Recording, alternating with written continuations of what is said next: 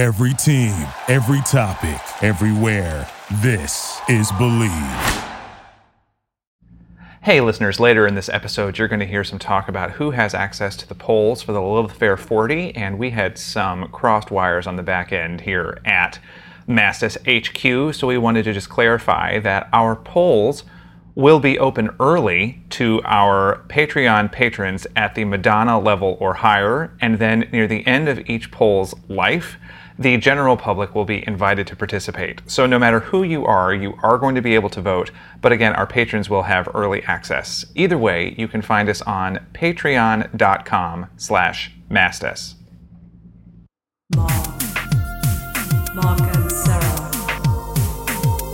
talk about songs. Mark and Sarah talk about songs. Oh, yes, we do talk about songs. Welcome to episode 2 of the Lilith Fairest of Them All season, where we are determining the ranked order of the 40 Lilith Fairest songs of all time. Of course, as ever, these do hold the force of law, as you know. That's why it's so important that we all think carefully about about our choices, as perhaps Sarah and I have been doing too much. Yes, I am joined by my illustrious co-host, Sarah D. Bunting. And Sarah, why don't you tell us what's on the docket today? It was an extremely difficult ranking process. And as I said on Twitter, I have seen some ranking struggles in the lifetime of this podcast. This is the worst. And we're only on episode 2. I know, child. Oh, God. So speaking of rankings, oh, by the way, my name's Mark Blankenship, in case I forgot to say that, which I think I did, but you probably know that anyway. This is how it works. We are inviting all of you to join us at patreon.com/Mastis to vote for these songs along with us. And your votes are tallied into the final rankings every week. Now, each song gets a numerical point value. So, for instance, the song that I think is number 1 out of this week's 10 will get 10 points from me. The song that I think is the second place or second best will get 9 points. The same goes for Sarah. The same goes for our listeners who vote at patreon.com/Mastis.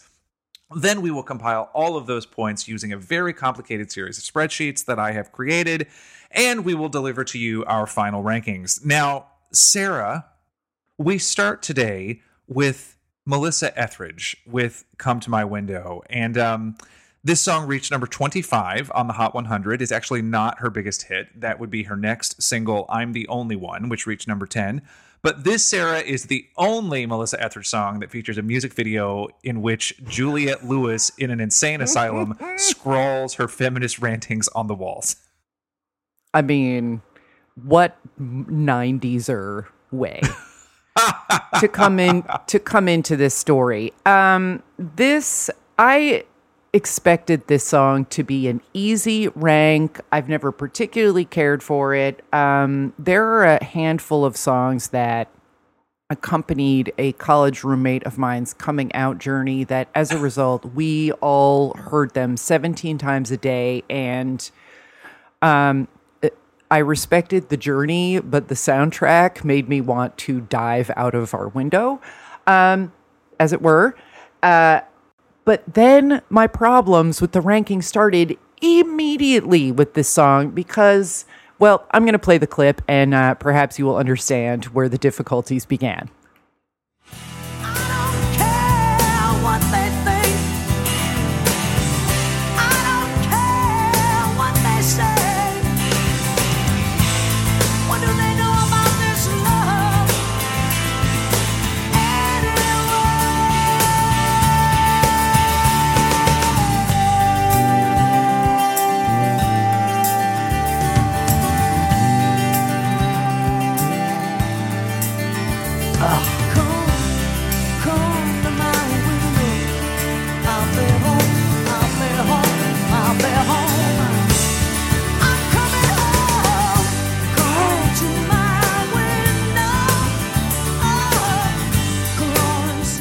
Oh, thank you for the nice long clip. I needed it all.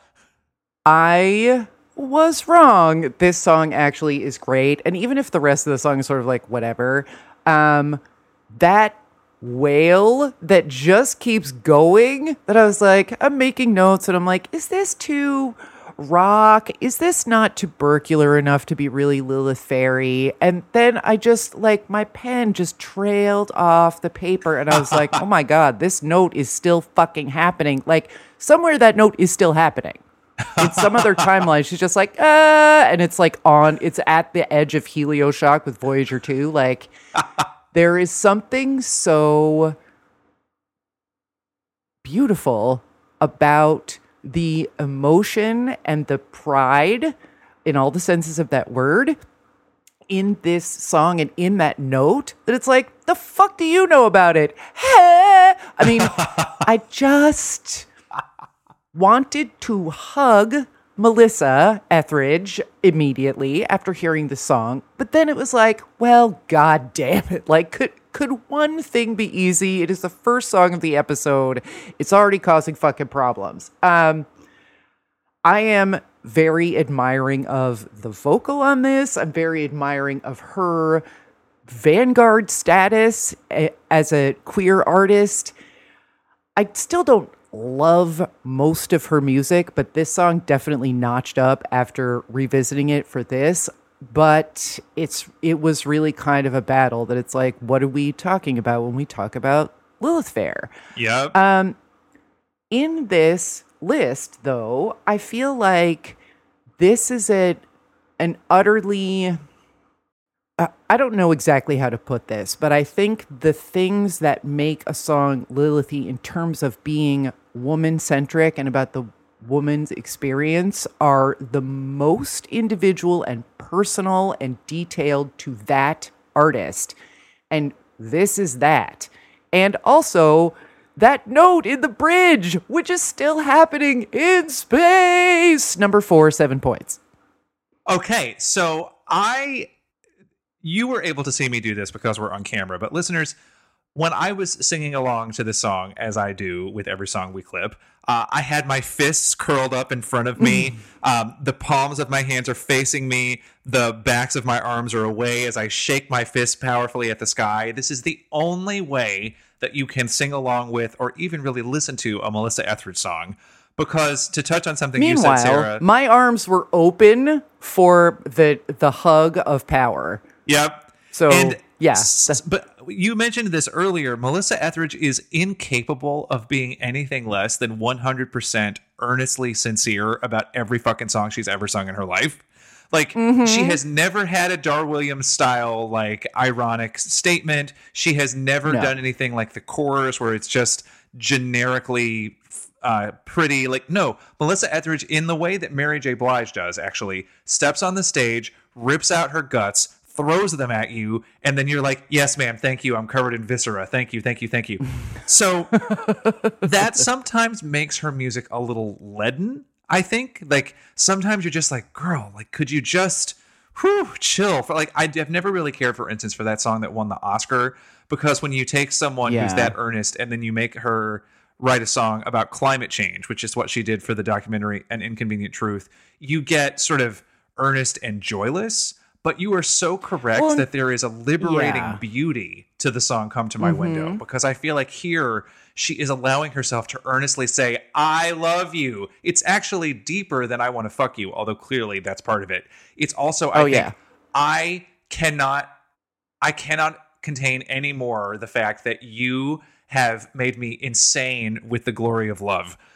To sort of... I mean... Yeah. Sometimes I imagine conversations at their house where Tammy Lynn Michaels is like, the window is your vagina. And Melissa Etheridge is like, no, it isn't. It's just a window. And Tammy Lynn's like, it's your vagina. Yep. I came to it. It's your vagina. Now, Melissa's like, no, it isn't. You're an actor. Butt out. I got so caught up in your emotional response to this. You said 7th place for you. Is that right? No, 7 points. 4th place. 4th place. Okay, I'm glad I asked you because I would have recorded that incorrectly. Now, because you would have been like, you had a bigger response to this? What? For me, the song, God, this one was in so many positions, but I ultimately put it right in the middle at like her window. What kind of blinds do you have on your window? Are they accordion? Do they match the roof? I don't know. Does your window match the drapes, dearie? Oh, God. Come to my window. Okay, we'll see. I'll try. It's your vagina. No, it isn't! Anyway, I put it in 6th place, which gives it 5 points. I guess it was ultimately just the feeling of the heavy rockness that kept me from putting it higher. Yeah. But oh my God, I love this song so much and have loved this song from freshman year of high school when I bought the single. Oh, the single. Now, Love it. I put it in 6th. You put it in 4th. Sarah, the patrons, to a shocking degree, put it in 1st. I mean, it's Wow. 1st. It blew every other song on this list up out of the water. The window is nothing but shards of glass at this point. Oh, I mean, ouch. I think we allowed people to vote for 3 out of the 10 songs on this list when they voted. And I really think that maybe every single one of them voted for Melissa Etheridge, or almost every single one of them, because she had such a commanding lead. So that's 10 points from the patrons for 1st place. And for those of you who are new to our ranking episodes, just to be clear, we're only going to be discussing the 5 new songs that we're talking about today. But the 5 songs from episode 1 are still part of the ranking process. Right. So, although we're only discussing and you're only hearing clips from the second 5, patrons voted on and we ranked based on the full top 10 to date. So, as you can imagine, if you're new, like by episode 6 or 7, there's a graphing calculator, there's open, snotty weeping. It's a lot. But something to look forward to. Oh my You God. know, for kids. Now, speaking of weeping, our next song, Constant Craving by Katie Lang, is truly one of my favorite songs of the 90s. But that doesn't necessarily mean it epitomizes the Lilith Fair, or does it? Oh my God, here's a clip. Or maybe it is life itself. It's wisdom to its youth. Constant craving has always been.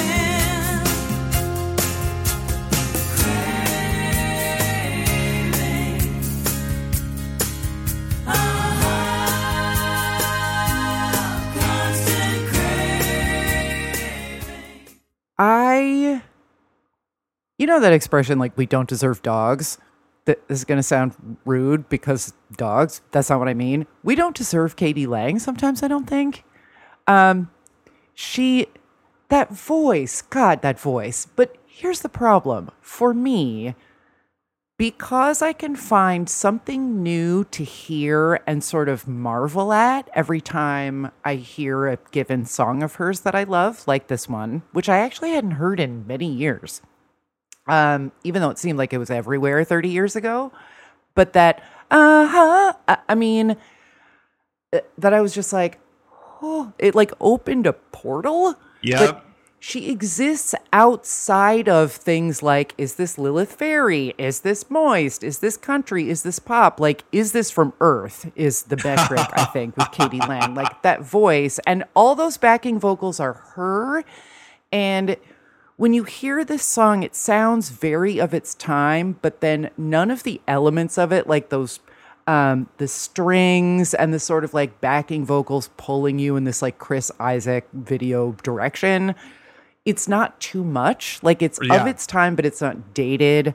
But this was such a struggle because she's Katie Lang, and I think that her vocal artistry and the way that her lyrics are both vague and like stiletty sometimes.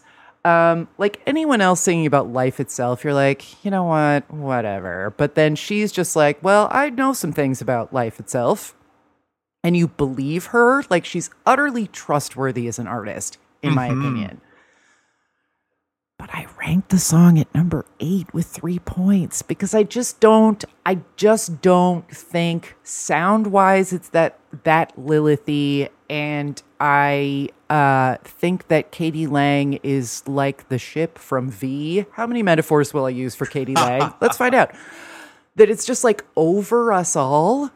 Yes. And we all sort of live in its shadow, and then occasionally a sunbeam comes down and it's like, we are under the protection of Katie Lang, our overlady, and I am fine with it. Well, I Mark, also say something that makes some sense now, because I am clearly incapable. Katie Lang, yay! I also put the song in 8th place and gave it 3 points because to me, to epitomize the Lilith Fair, a song needs to feel like you could really only hear it at the Lilith Fair. Like, you need to be able to hear that song and think, oh, I would hear this at the Lilith Fair. You hear Constant Craving and you think, I would hear this in the following places: a 1920s Weimar cabaret, a hoedown with a bunch of really talented banjo players, and some sort of subway performance that you're like going along and this person's like keening voice makes you look up from your magazine and start to weep. I mean, there's just something so... She manages in this song and in the entire album Ingenue that this song is on to find some mystical balance between being very performative but also completely seductively pure.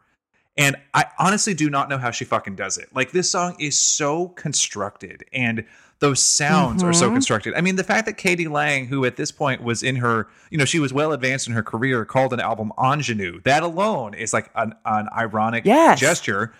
But that smoked honey voice and the just sort of ease with which everything rolls out of her, it's impossible to see it as only being constructed performance, and it is completely ensorceling, to use a term.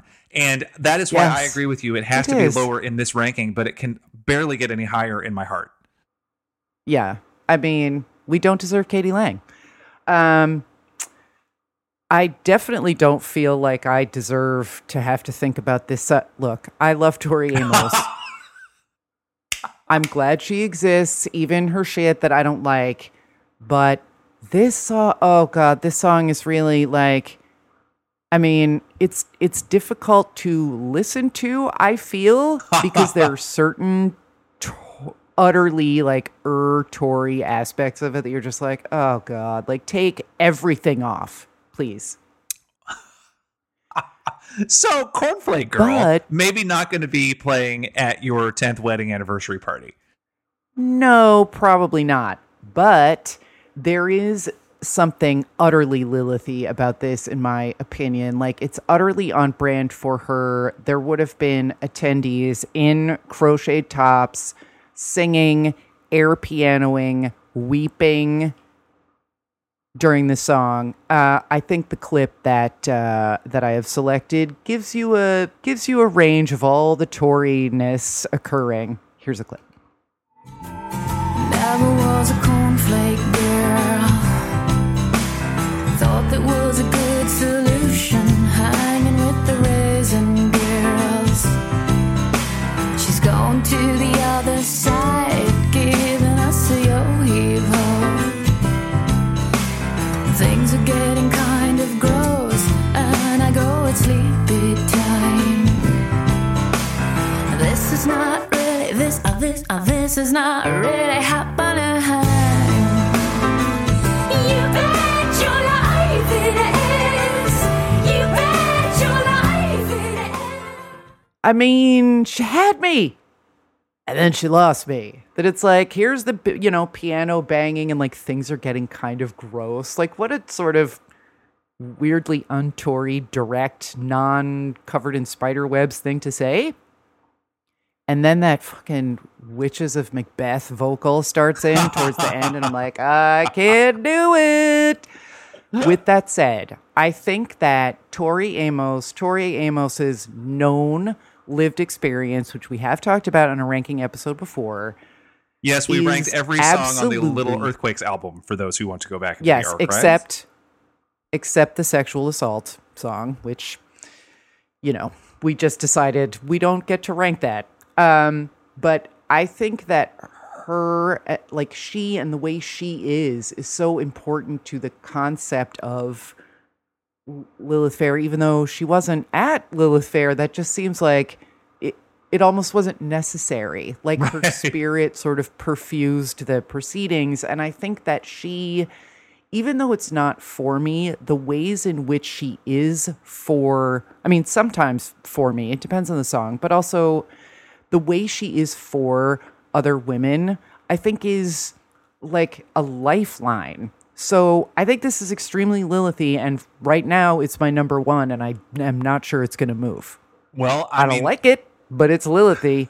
It is. You're so right that she almost was the Lilith Fair, even though she didn't go to ever perform at the Lilith Fair. Like, yeah, like the proscenium arch had red hair, basically. Like, yes. Sure. I mean, this is a woman who refers to her songs as girls and fairies. Like. I know. I don't know what else to say. Like, that is the Lilith Fair energy distilled. This is a song that when I saw her in concert in, I guess, 9th grade, which is when this album came out, 93. Oh my God. I can remember very clearly being in an auditorium in Knoxville, Tennessee. And this is the song where she's like really playing that piano like it's a guitar. She's like rocking out. And this one drunk dude in a jean vest just kept swaying back and forth. And like he just wouldn't sit down for the whole song. And it was like we hadn't seen him before, but for this one song, he was like, I've got to get up and sway. And there's something so Lilithy about that too. About that's like adorable. Even he felt safe. Exactly. Even the cool dudes feel safe to just sway around in the embrace of a Lilith experience. You're like, is that a Queensryche pin? He's like, shut up, dude. I'm listening. There's a meme going around on Twitter right now of a guy who wears a t-shirt that says, if you don't like Hall & Oates, then fuck off. I'm imagining that guy swaying around a Cornflake Girl. Anyway. Shut up, Ann. Yeah, exactly.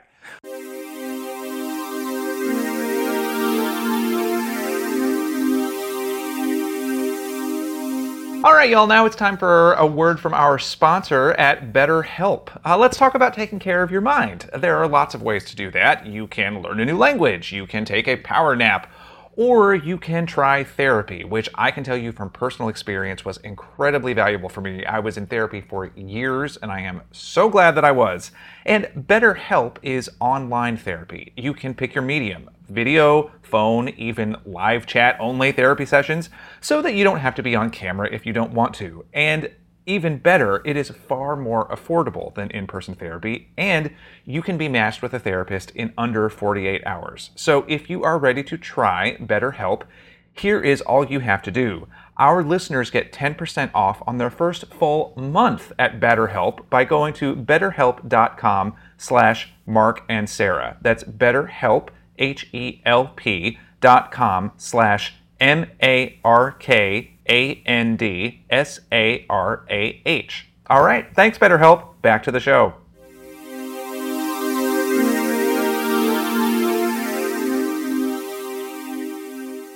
So this song is so Lilith also because it feels like, you said the Witches of Macbeth are singing. It feels like every feminine creative impulse is in this song. There are 96 different parts to this song. I had forgotten that actually until I listened to it again. I hadn't listened to it in a while. Like, there's the part where suddenly a gospel choir is singing about a man with a golden gun. There's the part where she starts wailing the word rabbit. There's just honestly so many things happening, and you just feel like this is a song that is being chanted by people at a moon ceremony. Like, I don't know why I know that they sacrificed a small animal at some point, but they did. Well, and there's that duality that you have in, like, I think Lilithness generally, and I think this duality is something that we're, like, trying to unpack this season. But there's also that, like, thing that you always have in Tory songs like this, that their very too muchness is the point. But there's both this Atwoodian, direct, blunt force blunt force directness to some of the imagery and the storytelling. And then at the same time, apparently this song was inspired by a conversation that she had with a friend about genital mutilation in certain cultures. So like, there's that, like, capital B big issue. I'm going to ruin Thanksgiving dinner for everyone my sophomore year in college energy. But then there's also this very sort of like keeping your powder dry power of like direct, concise prose. And then she just throws them all in a literal cauldron with a bunch of lavender and a couple of douche boxes, and it's like, I don't know what's happening, but it seems to help a lot of people. Yes. And there is something about that wildness, that feeling of throwing all of your impulses at the wall and making music about them. There's all of that is wrapped up in Lilith. Like there's something, the wild experiment that sometimes isn't working, but sometimes is, but you just feel free to give it a shot because it's a quote safe space. There's actually something really lovely about that, even if it doesn't always work out in the end. And that is very Lilith. So I agree with you, Sarah. Long story long. This is also my, no, you put yours in number 1. Right. Sorry. I got to start recording these so I get so caught up in what you're saying. But I put this in number 2 and the patrons also put it in second place. So that's 9 points from both of us and 10 points from you. And for those of you keeping score at home, which I guess includes Jenny Muller, hello, I want to know that the patrons have now given us Come to My Window in first and Cornflake Girl in second, which means that their last episode, number 1, Bitch by Meredith Brooks, has been bumped down. I told you, things are going to get crazy. Now, I also think it's interesting that in the last episode, we talked about Breathless by the Corrs, and this week we've got Dreams by the Cranberries, which to me is the bright mirror version of the dark mirror experience of listening to that chorus song, Sarah.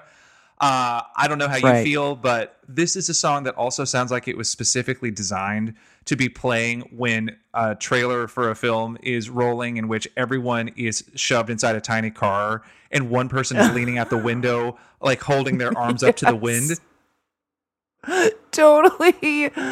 Totally. This is another My So-Called Life mixtape vet. I probably didn't need to pull a clip at all for this, much less one that's almost 40 seconds long, but I had my reasons, and here it is.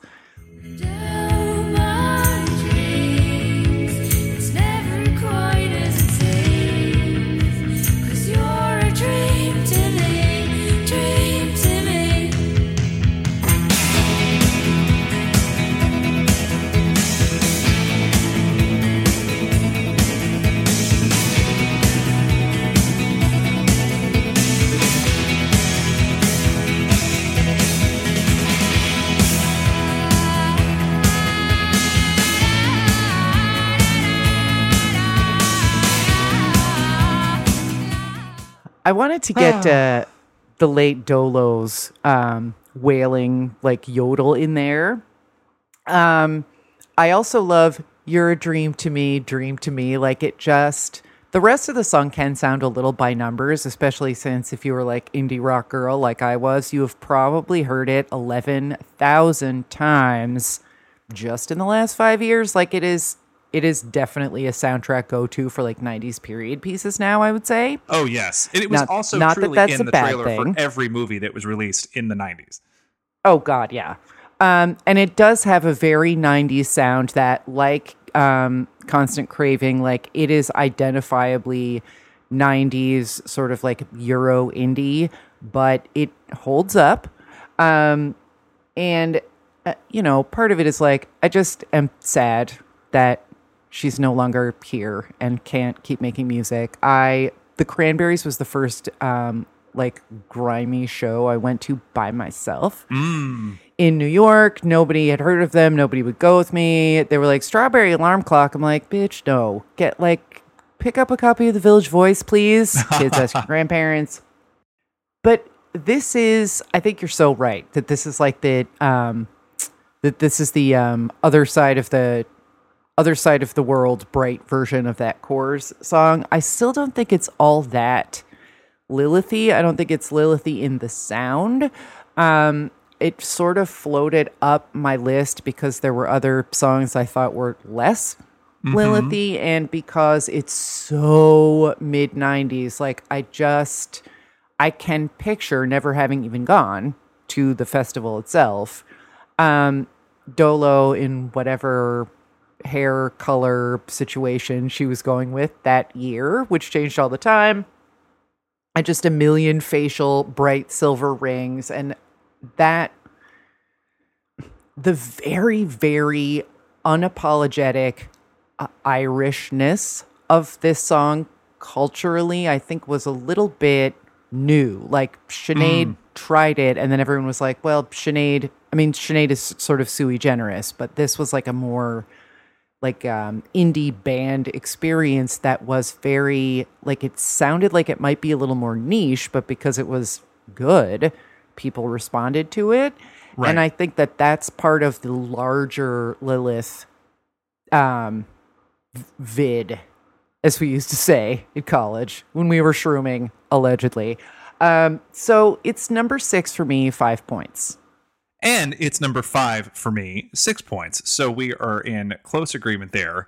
It's interesting that you bring up Sinead O'Connor, who actually did perform at the Lilith Fair, unlike the Cranberries, but who is not in this season, even though the Cranberries are. And I think part of that has to do with the fact that Sinead O'Connor, even more than Katie Lang, like you said, is just sui generis. She is too idiosyncratic to be considered representative of anything but herself.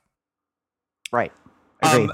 But the Cranberries, I think, are a good band to have in this mix because they, like Suzanne Vega, they traveled through so many different musical styles, but there is a fundamental beauty in the music that they're making, and I think it's very clear in this album. Everyone else is doing it, so why can't we? I just love listening to the clip that you pulled because of all of the instrumentation in that song. Like, there's just the little chiming guitar riff and the drums, and then she rises up out of the mix to do that yodel, and it all just is so lush and lovely. It actually feels, I think, a little too generalized in its lyrical pursuits to really be truly Lilith to me. And as we're talking through these two episodes, I'm realizing that there is something... Yeah, there's something about that specificity of lyrical experience that feels important to me. But that being said, it's still a great song, and I did put it right there in the middle because that idea of a multi-talented woman making music that can make you feel peaceful but energized, that feels Lilithy to me. So that's why it's right there in the middle. Now, the patrons disagreed with us ever so slightly. They put Dreams in 7th place, so that's only 4 points from them. Yeah, but I think we're basically all on the same page in the sense that it's like there are Lilith aspects of this, but it's not really, it's not like inside lane. Yeah, I agree. Now, Sheryl Crow, who is up next, was a major part of, I think, every single one of the Lilith tours in the 90s. And in some ways, as much as Sarah McLachlan to me is the representative of this festival in my mind, she is an incredibly talented woman who was beaten down by the misogyny of the industry, was dismissed in ways that were unfair, and was often accused of letting men do her job for her. And then on places like the Lilith Fair, or when she made her second album, from which the song Every Day is a Winding Road comes, she dismissed all of them and said, I will just do this shit by myself, no men included, please notice. And that actually helped Sheryl Crow get nominated for Producer of the Year at the Grammy Awards, which is something that women don't get to do very much. They don't get nominated for that award very much. So she really did demonstrate the robustness of her talent in the mid-90s, right as the Lilith Fair was happening. And she made some dope-ass songs that were about freedom and being on the road, and they had a sort of California vibe of like, we're going to go out and our cars are going to set us free, and we're going to sing about the ocean and surfboards and shit. And we almost talked about Every Day as a Winding Road in our recent episode where we ranked songs that peaked at number 11, because that is where this song peaked. But we're talking about it here. So let's hear a clip.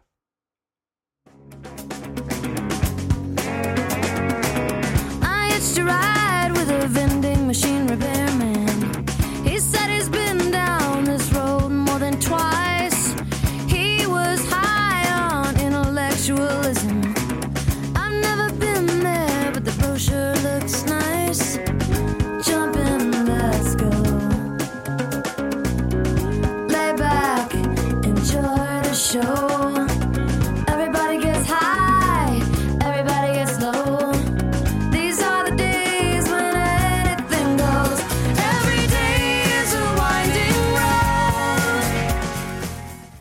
I'd just like to note, Crowded House's Neil Finn is the backing vocal on this song. Yes. Go ahead. Oh God, now that you say that, I can totally hear it. Yeah. Whoa, something so strong. Yeah, indeed. once you know that, it's like, oh, sure. Hey, buddy. This is a song that is uncomplicated in its joy, and it is a song that I feel like you almost have to be barefoot to listen to correctly. You can wear jeans or shorts, that's up to you, but you must be barefoot. I think that there is something here, like we were talking about with Dar Williams, of the wry wit, because she's like, he was high on intellectualism. I've never been there, but the brochure looks nice. That is a really nice way of savagely burning an arrogant dude, but making it sound like you're burning yourself. That's sophisticated, y'all. Yeah. When you diss Cheryl, you diss yourself. So for me, Sarah, this is definitely a Lilithy song, and I put it in third place and gave it 8 points. I had it a little lower. I remember the first time I heard this song and just being like, I mean, there's something about her openers on the songs of this album that are like, she manages in like 2 chords to tell you where you are.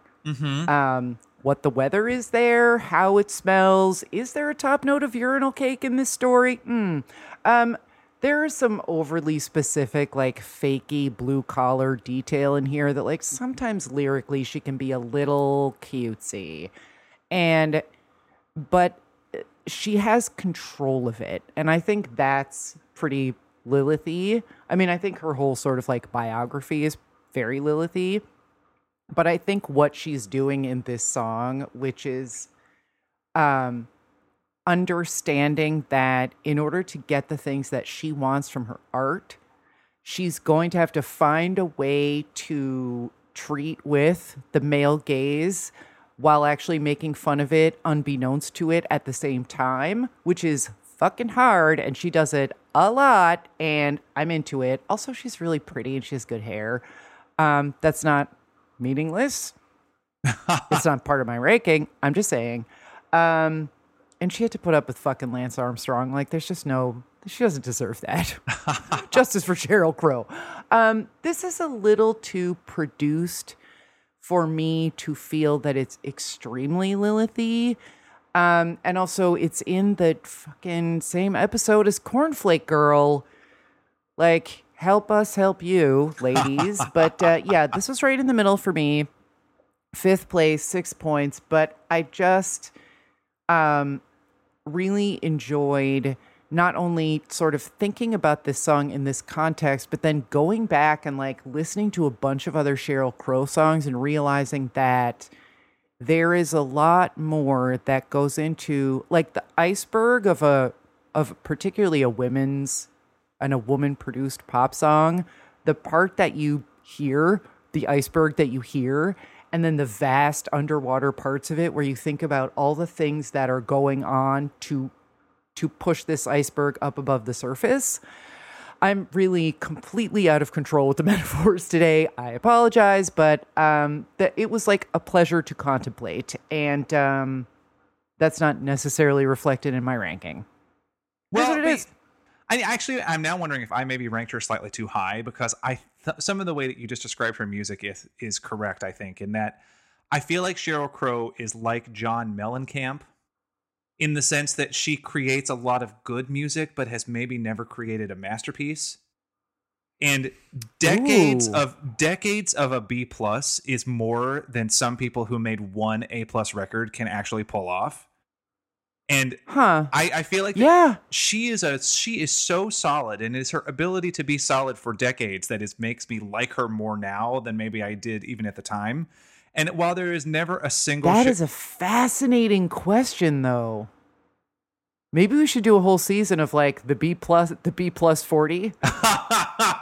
Seriously, like, because that's such a fascinating like prospect, and Mellencamp, perfect example. Anyway, sorry, continue. So anyway, it's not easy to be very good for a long time, even if you're never excellent. But I think that she might drift down in my rankings going forward, because I want excellent songs to be up at the top. Even like I want excellent songs that also embody Lilith to be at the top. And this is a great song, but it's maybe not an excellent song. Anyway, more on that later. The patrons put this song in 6th place and gave it 5 points. So right there with you, Sarah, putting it in the middle. And now we're going to use the magic of editing to make it seem like I'm instantly going to go tally up these scores when really it's going to take a while.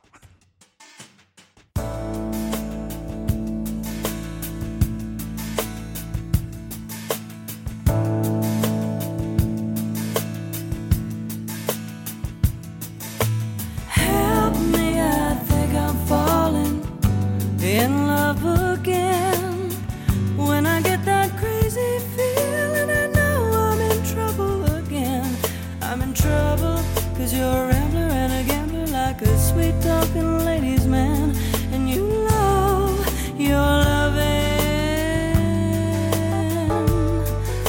not like you love your freedom. Hello, the scores have been wrangled and we are back. Here is your current standings among our 10 contenders. In last place, perhaps forever, is Breathless by the Corrs. In 9th place is Bizarre Love Triangle. Coming in 8th place is Constant Craving, but that's no disrespect to you, KD. In 7th place, we have Blood Makes Noise.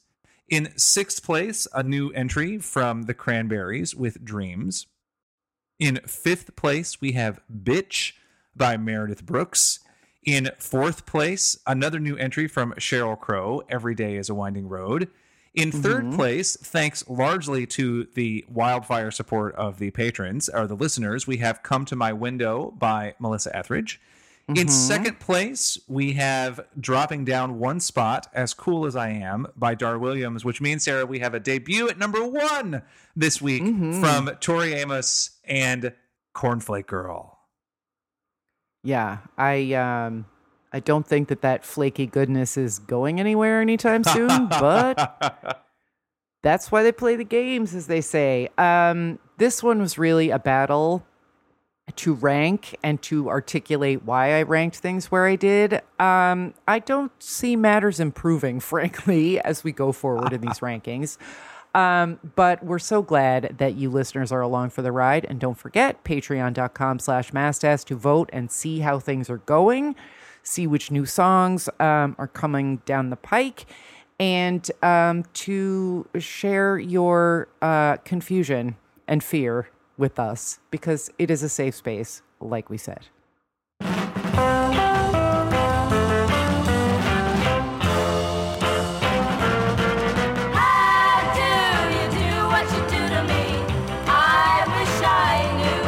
Mark and Sarah Talk About Songs is hosted by Mark Blankenship, that's me, and Sarah D. Bunting. That's me. I also edit the podcast, which is a proud member of the Believe Network.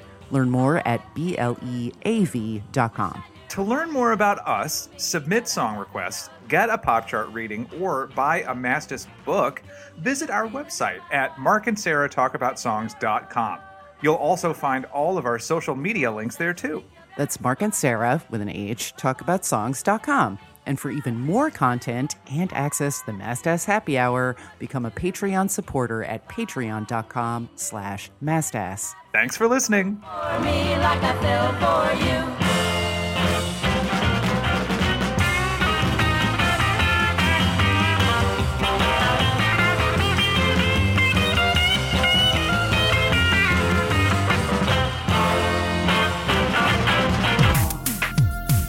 Mark and Sarah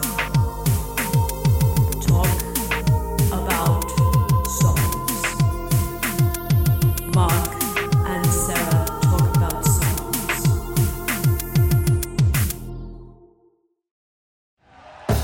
Thank you for listening to Believe. You can show support to your host by subscribing to the show and giving us a 5-star rating on your preferred platform. Check us out at Believe.com and search for BLEAV on YouTube.